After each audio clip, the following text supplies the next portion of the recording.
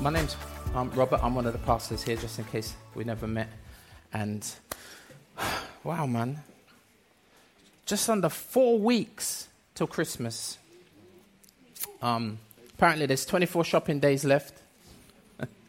For those of you that got any money left after Black Friday or Black Week, whatever it was, I'm not sure. Now, apart from all the pressure of December, this still has to be, for me and for many, just the greatest season of the calendar. A lie? Man, I'm really looking forward to some rest, some time with the family, you know what I mean, some good food, and probably a new gym membership come January, you know how it goes. And while I suppose the world still, to some degree, unfaithfully celebrates Christmas, it's still a massive opportunity for the gospel, isn't it? It is. And now, in terms of our teaching schedule, we are taking a break from our series in the book of John, Superman HD, and we're going to be resuming that in January, in the new year. Now, in our run-up to the holidays, we'll be doing a 4-part Christmas mini-series. I kind of alluded to that last week.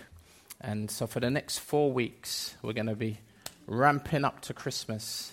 And hopefully this is going to be helpful for all of us, you know what I'm saying, so that we don't get caught on the hop come Christmas, like, oh my gosh, it's Christmas already. And you know what I mean, because we've been occupied with so many other things as we are.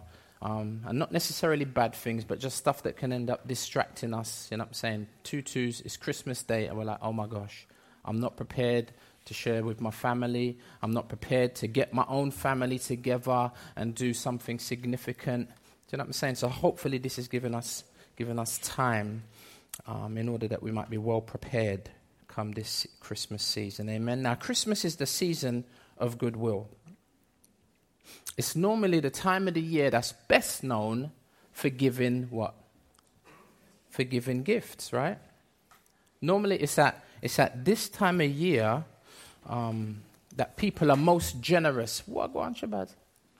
What's that? You know what I mean? People they tend to be most generous this time of year. I mean, even Scrooge gets challenged at Christmas. A lie? And I've been called Scrooge many a time in my household. But Christmas gets me. It gets you. You have to drop your guard at this time of the year. Amen? And lighten up. Now, I suppose normally what we would do is at this time of year, we'd often go back approximately 2,000 years to the time of the birth of Christ.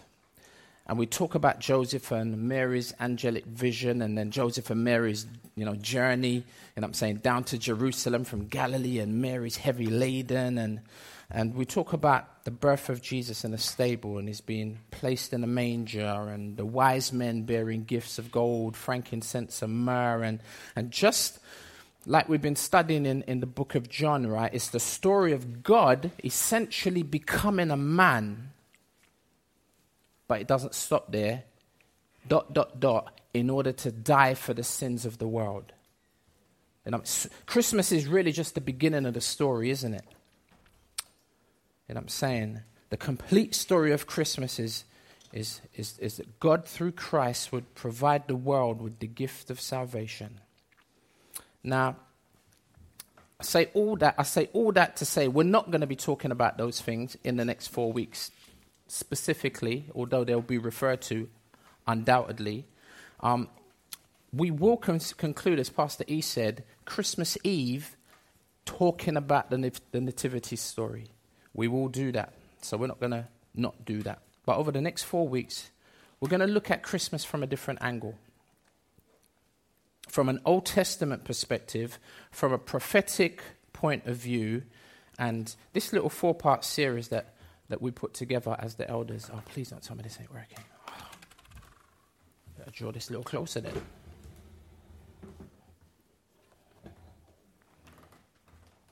This 4-part series that we're doing is called The Great Giveaway. The Great Giveaway. where we will focus on 4 amazing gifts that God has given to us initially as prophetic promises, right? Stuff that he speaks about before they actually come about.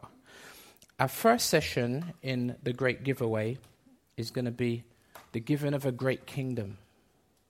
The giving of a great kingdom. The other 3 sessions are going to be the giving of a great king. Then we're going to see the giving of a great gift. And then the 4th and final one, Pastor E is going to bring up the rear. You know what I'm saying? And he's going to talk about the giving of a great Savior. Our text today is going to be Isaiah chapter 2. So if you turn there, that will be helpful. We will be seeing how years before their fulfillment, in the past, God made predictions through the prophets in the Old Testament regarding great things that he would do at a certain point in the future. We'll begin this week with the promise of a great kingdom. The giving, at this time of year, as we think about this, the giving of a great kingdom, the great giveaway. Now, yesterday I was in Sainsbury's getting some wrapping paper, trying to get it in early, trying to beat the Christmas rush, right? And maybe you should be like, oh, Pastor Rob, Sainsbury's ain't the place to go to get wrapping paper. Anyway, it was only just 3 rolls, so it's all good. And I got it for 3 for 2, so. Over the tannoy, I'm in Sainsbury's, over the tannoy, right, I hear this announcement. Have you noticed that a lot of adverts nowadays have American either voices or American actors? Like the car one. What's it? What's the car? The hire car one. You got the American guy, and you got the little English guy. You know what I'm saying? And you got the guy who does the advert. What was it? Enterprise. And then you got the other. What's the other advert with my man who's something another wolf? And he's like, yeah, which one? Harvey Cartel. What's the advert again? Direct Line. Direct Line. Direct Line. All these American actors. So I'm standing up in Sainsbury's, and all of a sudden I hear this voice come over the tannoy. You know what I mean? And it's an American accent. And it's like, tonight, we will be giving away £22 million. Forgive me if I butchered the American accent, right? And I'm like, Sainsbury's giving away 22 million. I thought, boy, you know what? Like the whole Lidl and Aldi thing, like Sainsbury's got it's like drastic measures for saying 22 million. Like, why are you giving away 22 million pound?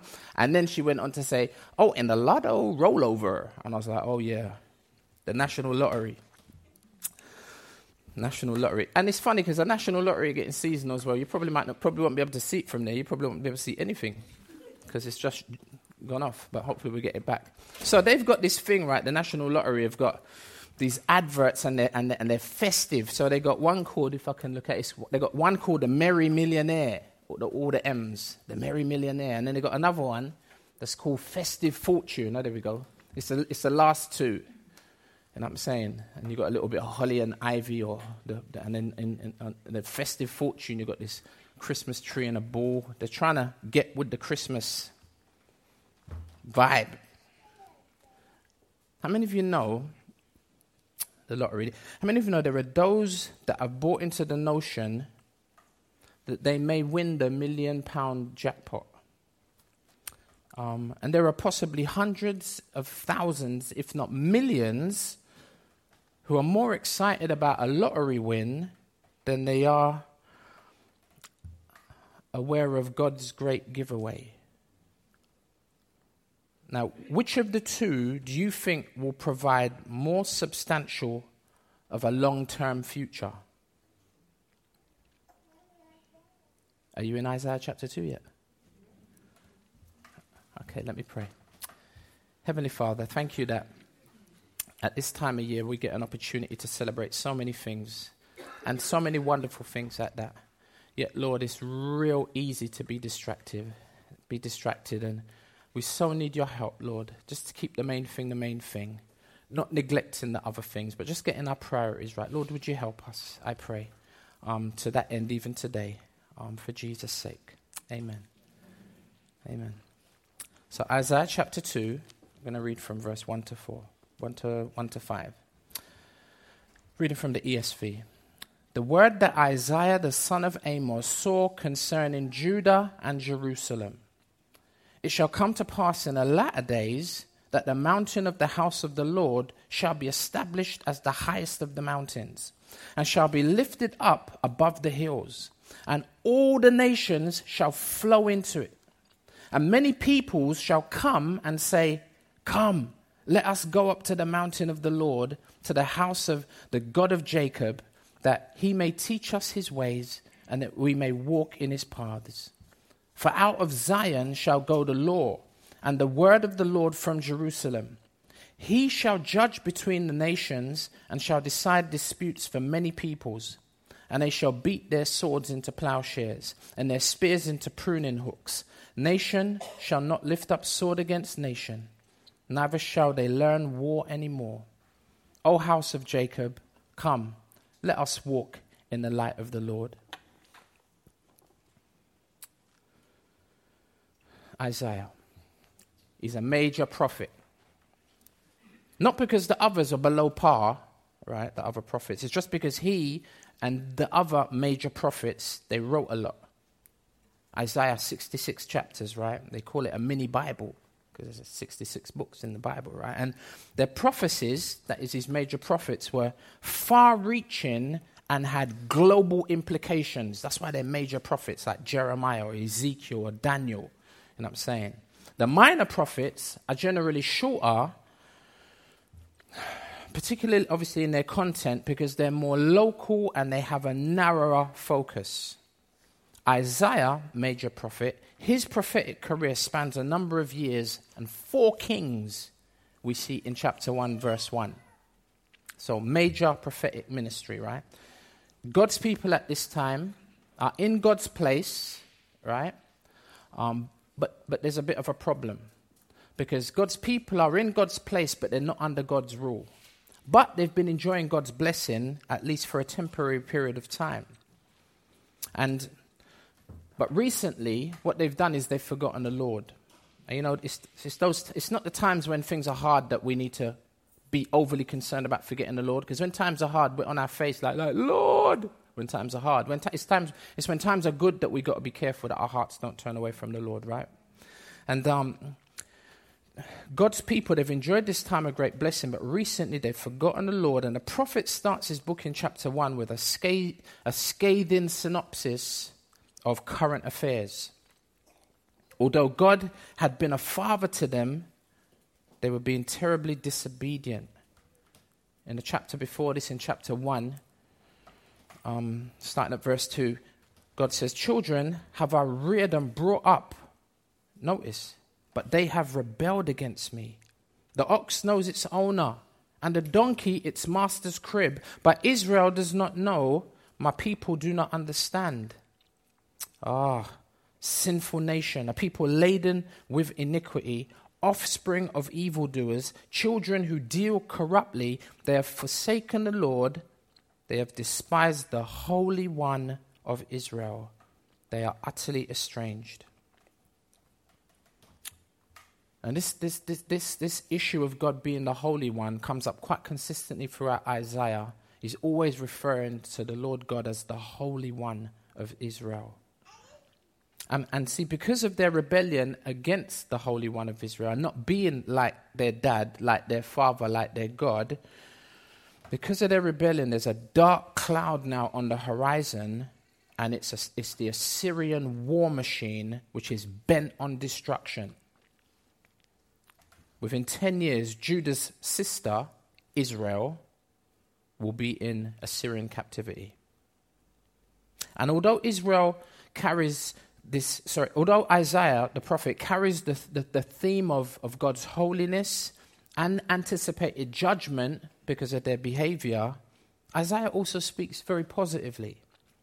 Salvation is mentioned 25 times in his book, which is a lot considering that the other prophets altogether only mention salvation 9 times. Isaiah he's also the most quoted Old Testament prophet in the New Testament, apart from the Psalms. And as much as this is a word from him to them at that time, how many of you know it's also a word for us? It's to them, but it's also for us, as hopefully we'll see in a minute. Okay, so verse 1, Isaiah chapter 2. It says, the word that Isaiah the son of Amos did what? Saw. Thank you. The word that Isaiah saw concerning Judah and Jerusalem. Now, the word that Isaiah saw, this was revealed to Isaiah in some kind of vision. I'm saying because this was the word he saw. Or if you like, it was a message that was communicated visually, like the Lord did very often with the Old Testament prophets. Now, Isaiah was a prophet who was sent to speak to Judah, a title that described the southern kingdom of Israel. Now, hopefully that's not confusing. You know what I'm saying? Judah, southern kingdom, as opposed to Israel and the northern kingdom. How many of you know the kingdom of Israel was actually divided at a certain point? And on the left-hand side, you can see the map where Judah is in the south and Israel is in the north. But all of it is Israel. It's just split into two sections because after King Saul, you had King David, and then you had King Solomon. Because of Solomon's sin, the kingdom was split. And there was division, and they call it the divided kingdom. So you haven't got one king like you did at the beginning ruling over the whole of Israel. You got two separate kings ruling over each section of the two sections of Israel. Israel in the north, Judah in the south. The divided kingdom. And this prophecy, which will continue through chapter 2 to chapter 4, is directed towards the southern kingdom, Judah, and particularly its capital, Jerusalem. Verse 2 says, it shall come to pass when? In the latter days. Thank you, my sister. Appreciate your help, Trust me. In the latter days, something's going to happen. There's a perspective on this that places this prophecy at the end of history, a time identified by some as the millennium. I think it's somewhat true, but I'd like to suggest a somewhat alternative view that sees a partial fulfillment earlier than the end. Some suggest that the phrase the latter days or the last days speaks about the very end. I'd like to argue that the last days actually started about 2,000 years ago. So that means we're in the last of the last days. You know what I'm saying? I'll give you two examples. One is in Hebrews chapter 1. It says verse 1 and 2, long ago, says the writer of Hebrews, at many times and in many ways, God spoke to our fathers by the prophets. It could even be referring to Isaiah's time, right? But in these last days, present tense for him, 2,000 years ago, right? He has spoken to us by his Son, says the writer of Hebrews, whom he appointed the heir of all things, through whom also he created the world. You see what I'm saying about the last days beginning then and not necessarily at the last days. Second example, the writer is speaking about his time frame in the first person. Here's another example. Acts chapter 2, verse 14 through to, is that 19? 18? 19? It says, now the disciples were being mocked, right, in Acts 2, as they supernaturally began to speak in different languages. That's the context of this section, right? So verse 14, Peter responds, right? Standing with the 11, lifted up his voice and addressed them, saying, men of Judea and all who dwell in Jerusalem, let this be known to you and give ear to my words. For these men are not drunk, as you suppose, mocking us, right? Since it is only the third hour of the day, that is 9 o'clock in the morning. I mean, who's going to get lit 9 o'clock in the morning, right? Verse 16, but this is what was uttered through the prophet Joel when? In the past, right? And in the last days it shall be, says the prophet Joel, right? God declares that I will pour out my spirit on all flesh, and your sons and your daughters shall prophesy, and your young men shall see visions, and your old men shall dream dreams. Even on my male servants and female servants, in those days I will pour out my spirit, and they shall prophesy. Can you see how this, Acts chapter 2, was partially fulfilled 2,000 years ago then? I say partially because verse 19 and 20 go on to say, there we go, verse 19 and 20 declares something that didn't take place then and still hasn't taken place yet. Verse 19, and I will show wonders in the heavens above and signs in the earth below, blood and fire and vapor of smoke. The sun shall be turned to darkness and the moon to blood. When? Before the day of the Lord comes, the great and magnificent day. So verse 20 is talking about the very end when this prophecy will be completely fulfilled. So it was partially fulfilled in Acts 2, but then it's going to be completely fulfilled at the end. So if you like, it's already and not yet. Can you see that? You have the last days which began at the time of Jesus' first coming, and then you have the day of the Lord, day singular, right? Day of the Lord, which talks about Jesus' second coming. Now, what does Isaiah say will happen? Back to chapter 2, verse 2. It says, it shall come to pass in the latter days that the mountain of the house of the Lord, the mountain of the house of the Lord. The prophet here predicted that the mountain which bore the house of the Lord, or the temple of Jehovah, which was located where geographically? In Jerusalem, which is in the province we saw of Judea or Judah. And it's on the Temple Mount, also known as Mount Moriah, also referred to as Mount Zion, right, as it's referred to in our text in verse 3. Here's a picture of something that I can't pronounce. That's why I put it up there so you can read it. It's, the English translation of what it is the Pope's Way, and it's leading up to Mount Zion. So notice you don't even reach there yet, but look how high you are already. Can you see that? It's 765 meters above sea level. And this is where Solomon's temple was. And it was Solomon's temple originally. It got destroyed and it got rebuilt right by Herod. Herod's temple, also known as Solomon's temple, right? In 2 Kings 24, verse 13, it says, and carried off all the treasures, this is when they had some drama, of the house of the Lord and the treasures of the king's house, and cut in pieces all the vessels of gold, where? In the temple of the Lord. See, the house of the Lord and the temple of the Lord are synonymous, which Solomon, king of Israel, had made as the Lord had foretold. So, what is so significant about this prophecy from Isaiah? Well, it continues in verse 2. He says, it shall come to pass in the latter days that the mountain of the house of the Lord shall be established as the highest of the mountains, and shall be lifted up above the hills.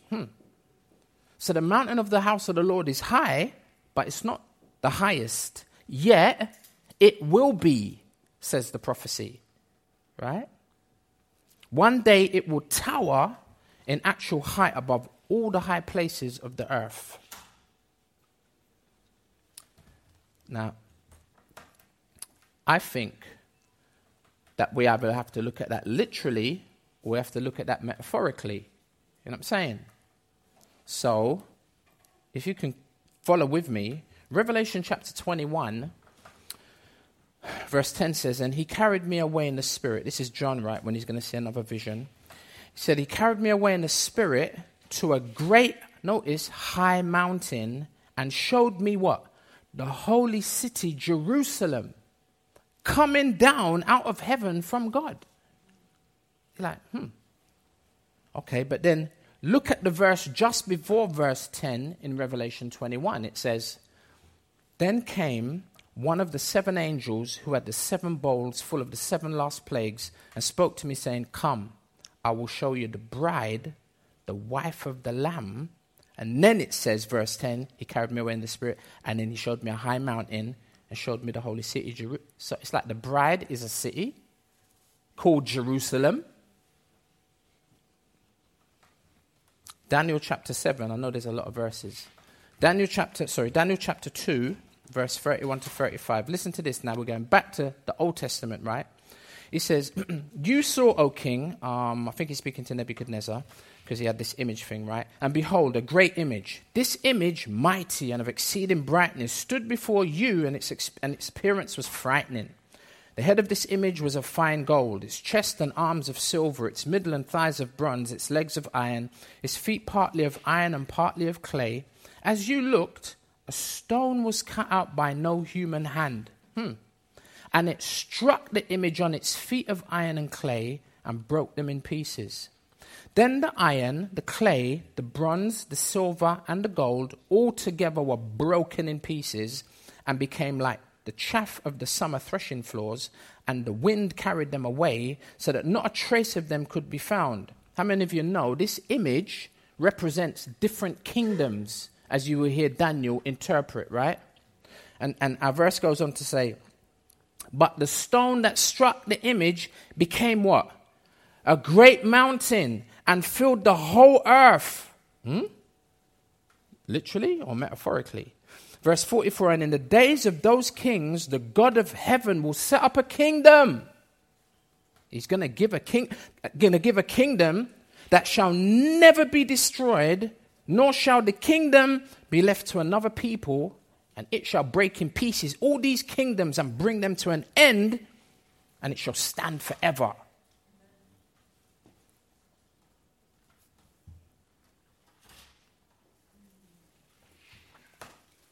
Hebrews chapter 12, because the Bible's like a jigsaw puzzle sometimes. You've got to put it together, right? Hebrews chapter 12, verse 22 to 23 says, but, wait a minute, speaking to believers, you have come to what? Mount Zion. It's like, but maybe somebody's never been to Israel. It's all right, because this is not talking about Israel specifically, geographically, literally. He says, but you have come to Mount Zion and to the city of the living God, the earthly Jerusalem? No, the heavenly Jerusalem. And to innumerable angels in festal gathering, and to the assembly of the firstborn who are enrolled in heaven, and to God, the judge of all, we'll come back to that, and to the spirits of the righteous made perfect.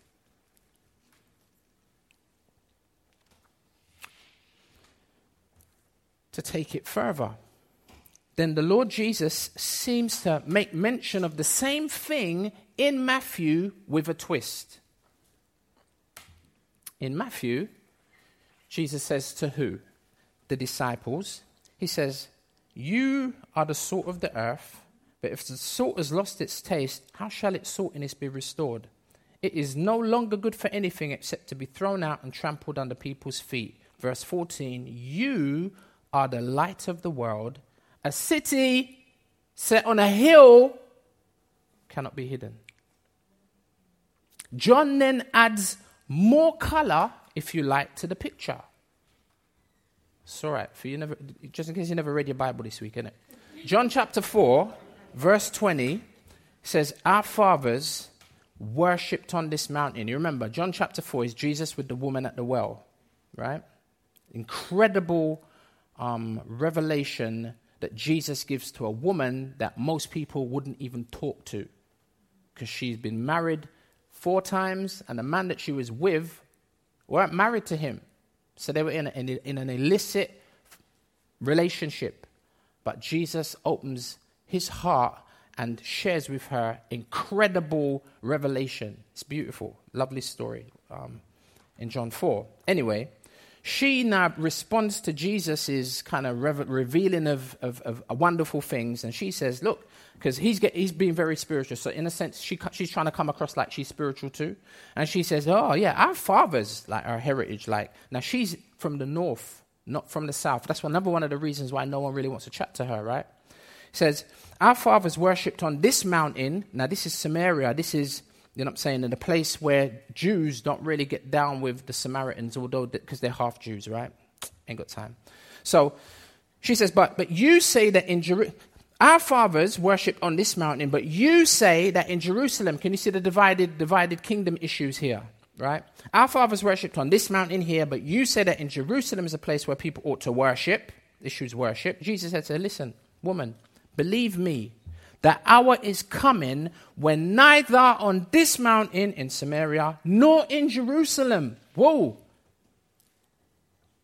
Up until now, for eons, for thousands of years, Jerusalem is the place. But the thing is, Jerusalem still is the place. It's just not a geographical, literal place. He says, neither on this mountain nor in Jerusalem will you worship the Father. You worship what you do not know. Because the Samaritans twisted the whole thing, like back in the day. He says, we worship what we know, for salvation is from the Jews. The southern kingdom was much better than the northern kingdom. And it was also from the line of it was also from the line of Judah would come the king.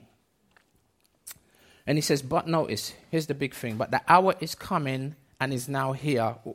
It's coming, it's now here. Like, which one is it?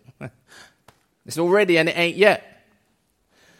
When the true worshippers will worship the Father in spirit and in truth, for the Father is seeking such people to worship him. God is spirit, and those who worship him must worship in spirit and truth. The woman said to him, I know that Messiah is coming, who is called Christ. When he comes, he will tell us all things. Jesus said to her, I who speak to you am he. There's not a lot of people Jesus revealed himself to like that. But can you see that the whole thing about Jerusalem, literally, specifically, pedantically, ain't really the issue now? From the words of Jesus, from the lips of Jesus. See, already and not yet. Could this Jerusalem, who do you get the impression that this Jerusalem, this heavenly Jerusalem is? It's a bride come down from heaven we saw in Revelation. And I'm saying, Jesus said, you, the disciples, are a city set. You are the light of the world. You're a city set on a hill. Who do you think this Jerusalem is talking about? Thank you, my brother. See, fresh back from Nigeria. The church. We missed you, bro. And I like the beard, you know. It works. It works. I don't know if Missy feels that it works. I don't know. We'll find out later. We'll know by next week if it's gone. So the temple, she likes it, amen. The temple used to be the temple used to be the place where God would do what? He would meet with his people, because prior to it being the temple, it was called what? The tabernacle, or the tent of meeting. It's the place where God met with his people. And they had to go through all of these rituals before they could even approach him. Why? Because he's the Holy One of Israel. And just as we saw from John 4, the physical temple in physical Jerusalem has been replaced with a spiritual temple, the church, in a nondescript, global, universal location everywhere. The church is already and not yet. That is all that it will be until Jesus' second coming. How many of us struggle with the fact that we're not where we should be? But how many of you know that we will be when he comes? Because we've been justified, right? Thankfully. We're in the process of being... Ouch. We're in the process of being sanctified, but eventually we will be what? We'll be glorified. You know what I mean? And I still can't get my head around that. Like at one point I'll be sinless. Every day I'm wrestling with sin. Can I get a witness? So we are already, but we're not yet. Jesus is in the process of building his church. I love this metaphor. You know what I mean? Matthew chapter 16. And this should be an encouragement to us. You know what I'm saying? He says, and I tell you, he's speaking to Peter, he says, you are Peter, and on this rock I will build my church, which is present continuous tense. You know what I'm saying? I will build my, and the gates of hell shall not prevail against it. If you're part of the church, you're still under construction. Can I get an amen? Amen. And that's why we got to bear with one another. Cause that person that in it, bruv. Man say, huh. We got to bear with one another, cause we're not where we ought to be. And as genuine believers, we struggle every day, don't we? Wrestling with this Lord. I'm such a joker. I'm so inconsistent. I'm so unfaithful. Lord God. You know what I mean? It's like Paul saying, the things that I want to do, I don't do. And the things that I don't want to do, that's what I find myself doing. And then he says, who shall deliver me from the body of this death? And then he says, the Lord Jesus. You know what I mean? And we die daily, don't we? Still under construction. The church is that which replaces the physical temple as the place where God meets with his people. I mean, if you know the church ain't, go down the road, turn left, turn right, and then it's the first on your left. That's not the church. That's a building where the church meets. LCM building. We're struggling. Like every time we're like, where we going to have a meeting? We're going to have it at LCM. Which one? HQ, Tower Bridge, or London City Mission, Lewisham? Like, which one? And sometimes you want to say, oh, we're having it at church. But we all, I know that I've been resisting the temptation to say, yeah, we're meeting at church, because this ain't the church. And we don't want to reinforce that stereotypical perspective of what church is when it ain't, right? The church is that which replaces the physical temple as a place where God meets with his people. And the building project, metaphorically speaking, started in Jerusalem. You remember in Acts chapter 2? Because that's when the church, did it even start then could be an argument. Because Stephen talks about the church that was in the wilderness. Because church really just describes the assembly of God's people, doesn't it? See, and this is beautiful, because what that does is it helps us to see that the whole Bible is linked. And I'm saying it's not separate Old Testament and then the New Testament completely distinct. It's one big story, isn't it, of God's people supposed to be in God's place under God's rule. But very often you find, like we did here in Isaiah, God's people are in his place, but they're not under his rule. You know what I'm saying? And then too, sometimes God's people get kicked out of God's place. Like what happened to the sister kingdom, Israel got taken into Assyrian captivity. And because Judah didn't listen, Judah later on got taken into what type of captivity? Babylonian captivity. By the rivers of Babylon. We probably hear that come up Christmas, right? Where we sat down, there we wept. When we remembered Zion. Because they're God's people. They've been taken out of God's place. Because they weren't under God's rule. You know what I'm saying? And now they've lost God's blessing.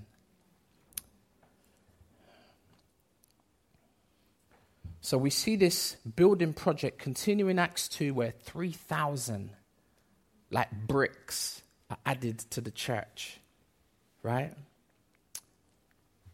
But since Acts chapter 2, there's been a spreading of the church building across the globe, hasn't there? After his conversion, Paul would write letters to the church in Corinth, to the church in Galatia, to the church in Rome, right? This would make sense of the rest of the prophecy as we look back at the end of verse 2, Isaiah chapter 2. And it says, and all the nations, don't miss that, all the nations shall what? Shall flow to it. Verse 3, and many peoples shall come and say. See, the church is the only place that reflects all nations and many peoples. Now, that may not necessarily be true of every single church, depending on where they're located, because some churches, like Brother Bertrand just come back from Nigeria, and I'm saying most of the churches in Nigeria are probably going to be predominantly black, right? It stands to reason. But then churches in the UK, particularly in places like London, ought to reflect the community, right? To some degree. Is it fair to say that? You know what I mean? And yet it's a battle, it's a struggle for nations to dwell together in unity, you know what I'm saying? But it is happening. I'd like to suggest that it's happening here. You know what I mean? We can praise the Lord for that. You know, different nations coming together. But fundamentally, it's never going to happen anywhere. United Nations ain't going to do it. The only place it's genuinely going to take place is in the church of the Lord Jesus Christ. Because it's only Jesus breaks down the middle wall of partition between man and God, but then he also breaks down the middle wall of partition between man and man. Only the Lord Jesus, only the cross can do that.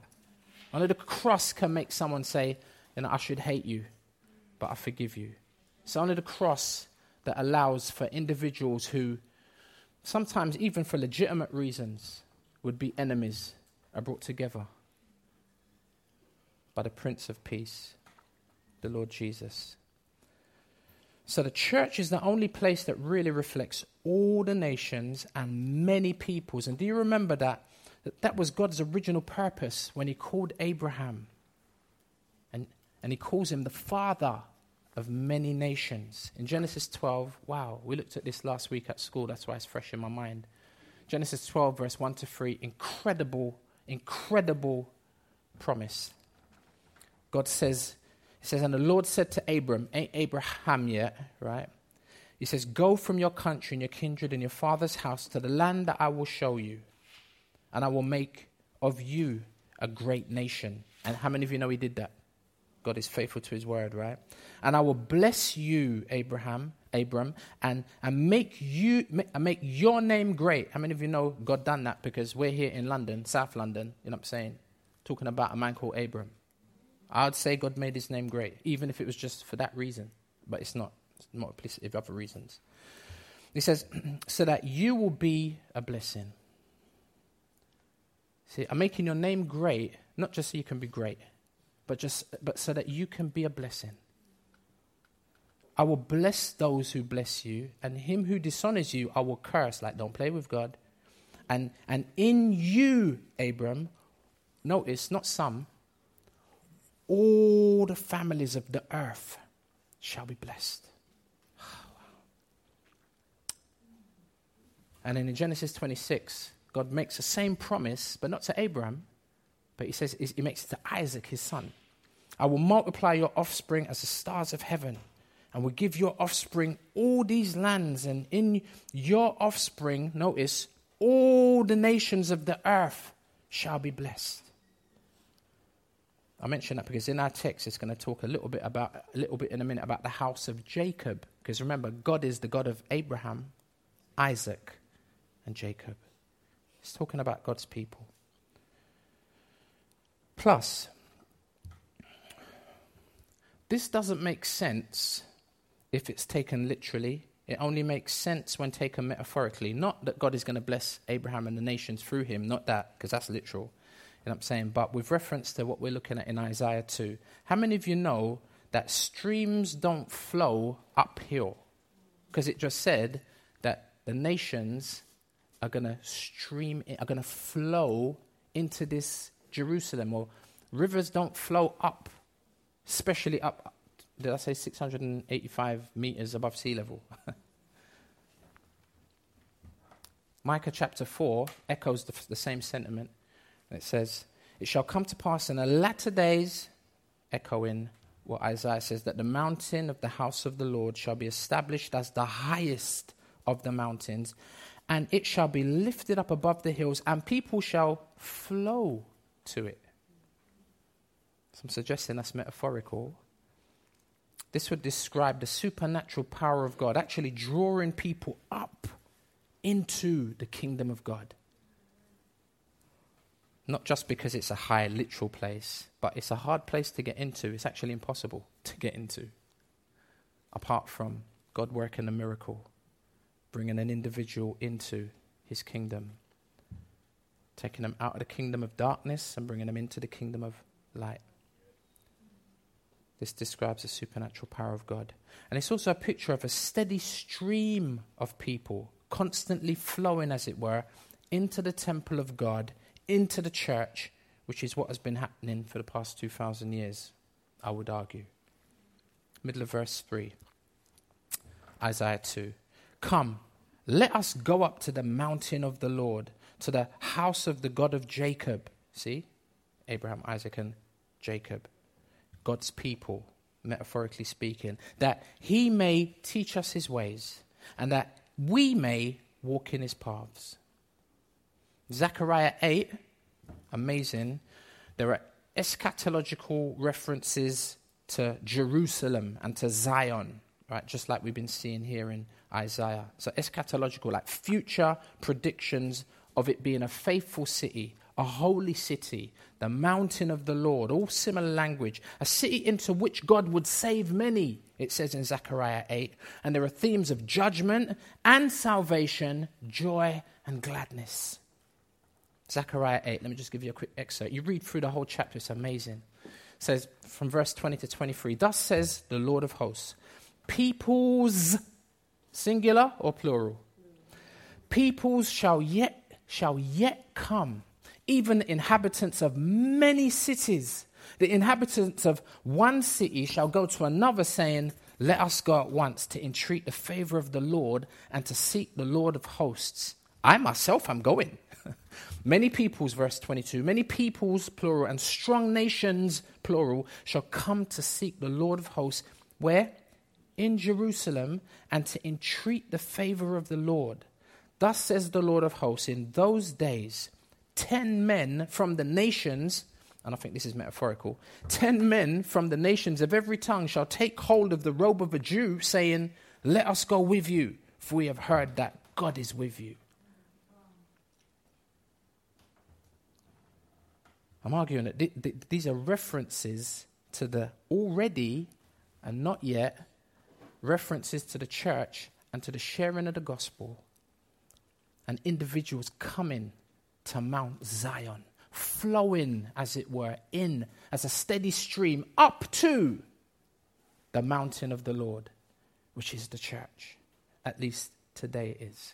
Back then it was more literal. There's overwhelming evidence to prove that this is speaking about the church age, the current 2,000 years and beyond. Look at the end of verse 3. For out of Zion shall go the law and the word of the Lord. I mean, how do we make sense of these Old Testament passages? You know what I'm saying? For out of Zion shall go the law and the word of the Lord from Jerusalem. Think old Jerusalem and then think new Jerusalem, the church, right? Verse 4. He, speaking of the Lord, shall judge between the nations, and he shall decide disputes for many peoples. And they shall beat their swords into plowshares and their spears into pruning hooks. Nation shall not lift up sword against nation, neither shall they learn war anymore. There's also a strong argument to suggest that all of this is actually happening now, but also not yet. It's happening on a micro sense now, where many who are already in the invisible kingdom of God are experiencing God's government, God's rule, right? In their own lives, in their marriages, in their homes. And how many of us as believers, that's what we're striving for, isn't it? As husbands, as men, we're like, oh, Lord, you know, I want to be like Joshua. I want to say, as for me and my house, we're going to serve the Lord. But how many of you, it's a struggle. I got both hands in the air. You know what I mean? It's a battle, isn't it, fellas? Come on now. You know what I mean? And ladies, you know what I'm saying, as thank you. Ladies, as you know what I'm saying, as godly women, I know that most of you are praying for your husbands. And it's not that it's their responsibility, full stop. But it's their primary responsibility. You've got to be like Adam, like Dean. You just got married. Dean, well, go on. With the relationship and the children. You know what I mean? Woo. And it's a challenge, isn't it? But what we're trying to do is we're praying and we're on our knees and we're crying out to God for it to happen in our children and in our spouses and in our own lives, that God's rule would come. That's what we're desiring, isn't it? And some they've put down their swords and they've put down their spears, right? Some have come into the kingdom of God and they've, you know what I'm saying, they put down their guns and they've put down their knives. Remember Nicky Cruz? What was this? What was the book that was written about Nicky Cruz and the film? The Cross and the Switchblade. Now, you don't know about Switchblade nowadays. It's a bit like me talking about Ratchet. Anybody remember Ratchet? Nobody don't know what Ratchet is. No one don't know what Switchblade is. But they're types of knives, right? And Nicky Cruz put it down by the grace of God. You know what I mean? And, there he is. There's Nicky Cruz, 1958. You could tell he was a bad man, innit? And how about the other brother? His name is Simon Pinchbeck. A few weeks ago, you know, sometimes maybe you don't see me around. There's a guy called Roger Carswell, and he has a ministry called Real Lives, and he goes to churches all around the country, probably 48 weeks of the year. And from time to time, he'll invite me to come and share my testimony, and he'll interview me. And some Sundays, that's why I'm not around. And so he invited me just back in September. And over the course of a week, they'll do Real Lives, and they'll interview different people. So let's say we've done a Real Lives. Maybe one year we'll do this, you know what I'm saying? And we'll have different people on every night of the week being interviewed by Roger Carswell. And so you had Fiona Castle. Remember you guys, Roy Castle? Anybody want to be a record breaker? Right, his wife, they interviewed her one night. And one day they interviewed me, you know what I'm saying? And the night before they interviewed me, they interviewed Simon Pinchbeck. Simon Pinchbeck, he was an ex-policeman come gangster criminal who then became a Christian. And I mean, what a testimony that must be, right? You can actually go on, I think it's Redbourne? Christchurch Redbourne, I think .org or .co.uk on their website, and you can see the talks on there if you want to listen to it of him kind of sharing his testimony. Real lives. Individuals who have put down their swords and have put down their spears already. But how many of you know it's not complete yet? So that's on an individual level. Even on a larger national level with reference to war, how many of you know the gospel has had incredible influence historically speaking? So there are examples on a micro scale and in the here and now, right? That's in the already. But then you have the not yet, which is the fulfillment of these verses in verse 4 in a future, more extensive and conclusive sense. You know what I mean? Does that make sense? From Isaiah 2. And let's look at the conclusive sense, the end, if you like, and see what it's going to look like when this is fulfilled, not just in the already and the not yet, but then. You know what I mean? Revelation chapter 21, verse 1 to 4 says, Then I saw a new heaven and a new earth, for the first heaven and the first earth had passed away, and the sea was no more. And I saw the holy city, the new Jerusalem, coming down out of heaven from God, prepared as a bride adorned for her husband. The Bible starts off with a wedding and it ends with a wedding. And I heard a loud voice from the throne, verse 3, saying, Behold, the dwelling place of God is with man. He will dwell with them, and they will be his people. See, God's people in God's place. And God himself will be with them as their God. They're under God's rule.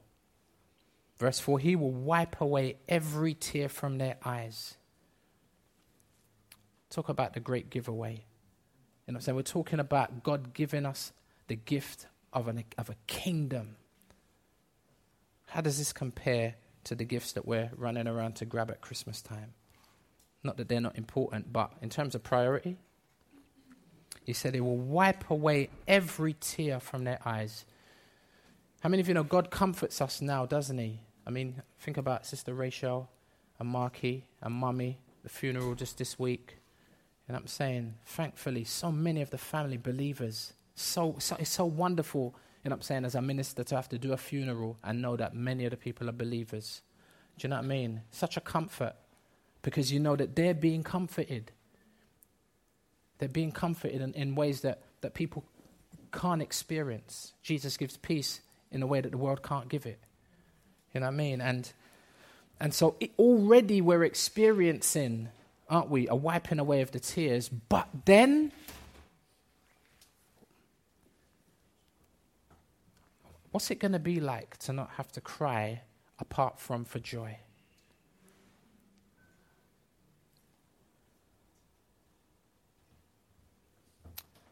No crying, no pain anymore, for the former things have passed away. Verse 5, O house of Jacob, come, let us walk in the light of the Lord. The house of Jacob, the offspring of Abraham, the modern day church. How many of you know is currently walking in the light of the Lord, but there's still a bit of darkness in it? Because we see through a veil dimly, and we don't have all the answers, but we're walking in some of the light, aren't we? By God's grace. And he's challenging us on every level. I feel like every week I'm like, Lord, another challenge. I'm like, Lord, you know what I'm saying? Another area where I just see that I'm so sinful. Lord, have mercy. Thank you for Jesus. And the grace that we find in him. You know what I mean? We're currently trying to walk in the light of the Lord, aren't we? But we'll do so in a way that eclipses anything that we can understand at this point. 1 Corinthians says, eye has not seen, ear has not heard. Notice, eye has not seen, ear has not heard, neither has it entered into the heart of man the things that God has prepared for those that love him. But then the verse goes on to say, but he has revealed it to us by his Spirit. That is a glimpse. And you know, sometimes, maybe once or twice in a week, you get a glimpse of that, and it gives you hope. You know what I'm saying? And it steadies you in a world that's constantly rocking. It just momentarily steadies you, doesn't it? And we're so grateful for those moments. Thank you, Lord, when times are difficult and challenging. We're walking in the light of the Lord, but at a certain point, we're going to walk in. I can't even grasp what that's going to be like. And our last verse, Revelation chapter 21, verse 22 through to 24. John says, and I saw no temple in the city, for its temple is the Lord God, the Almighty, and the Lamb. And the city has no need of sun or moon to shine on it, for the glory of God gives it light, and its lamp is the Lamb. By its light will the nations walk. Isaiah chapter 2, verse 5. By its light will the nations walk, and the kings of the earth will bring their glory into it. I'm going to invite the praise team to come up.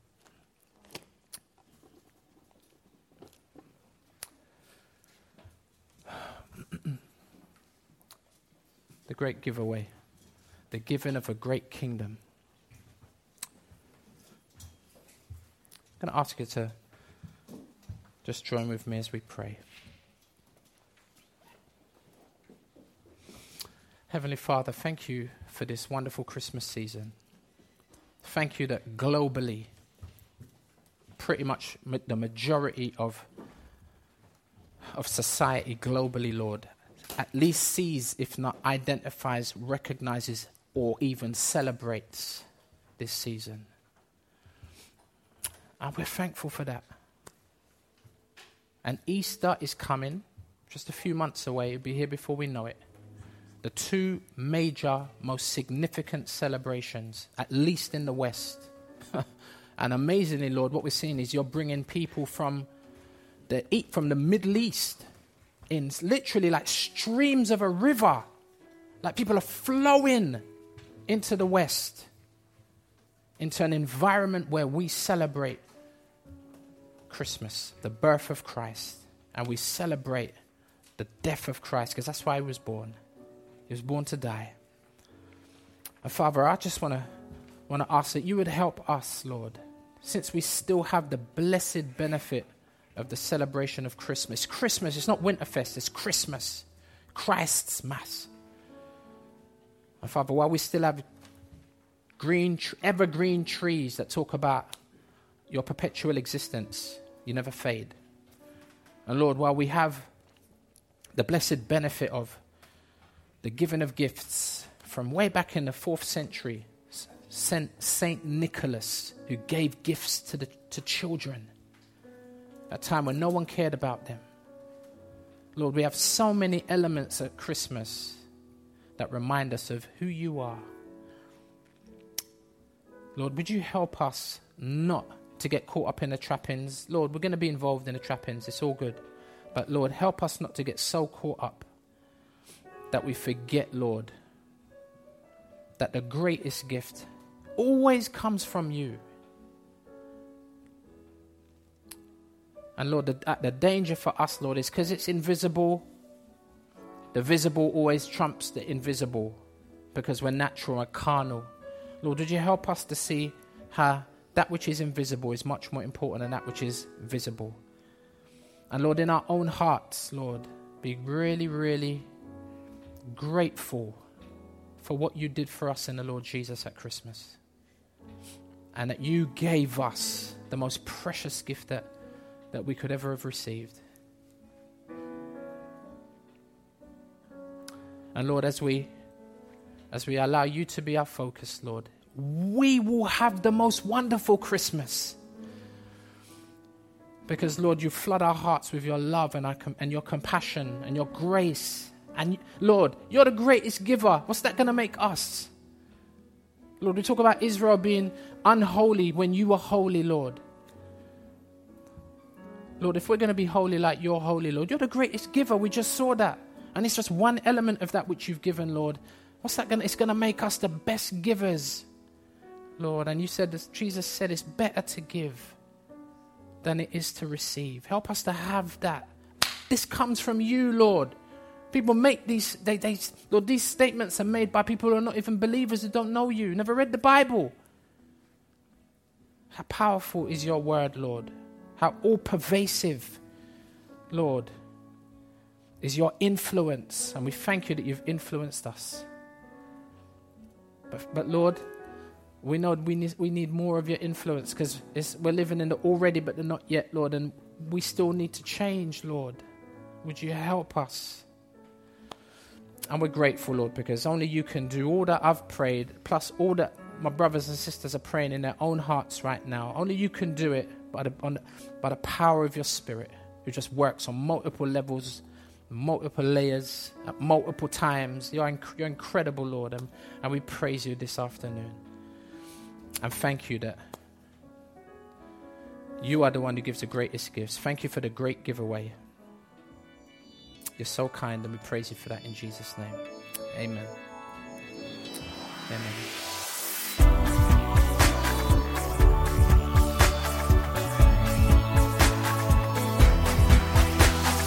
Join us next time for more of God's truth to transform your reality.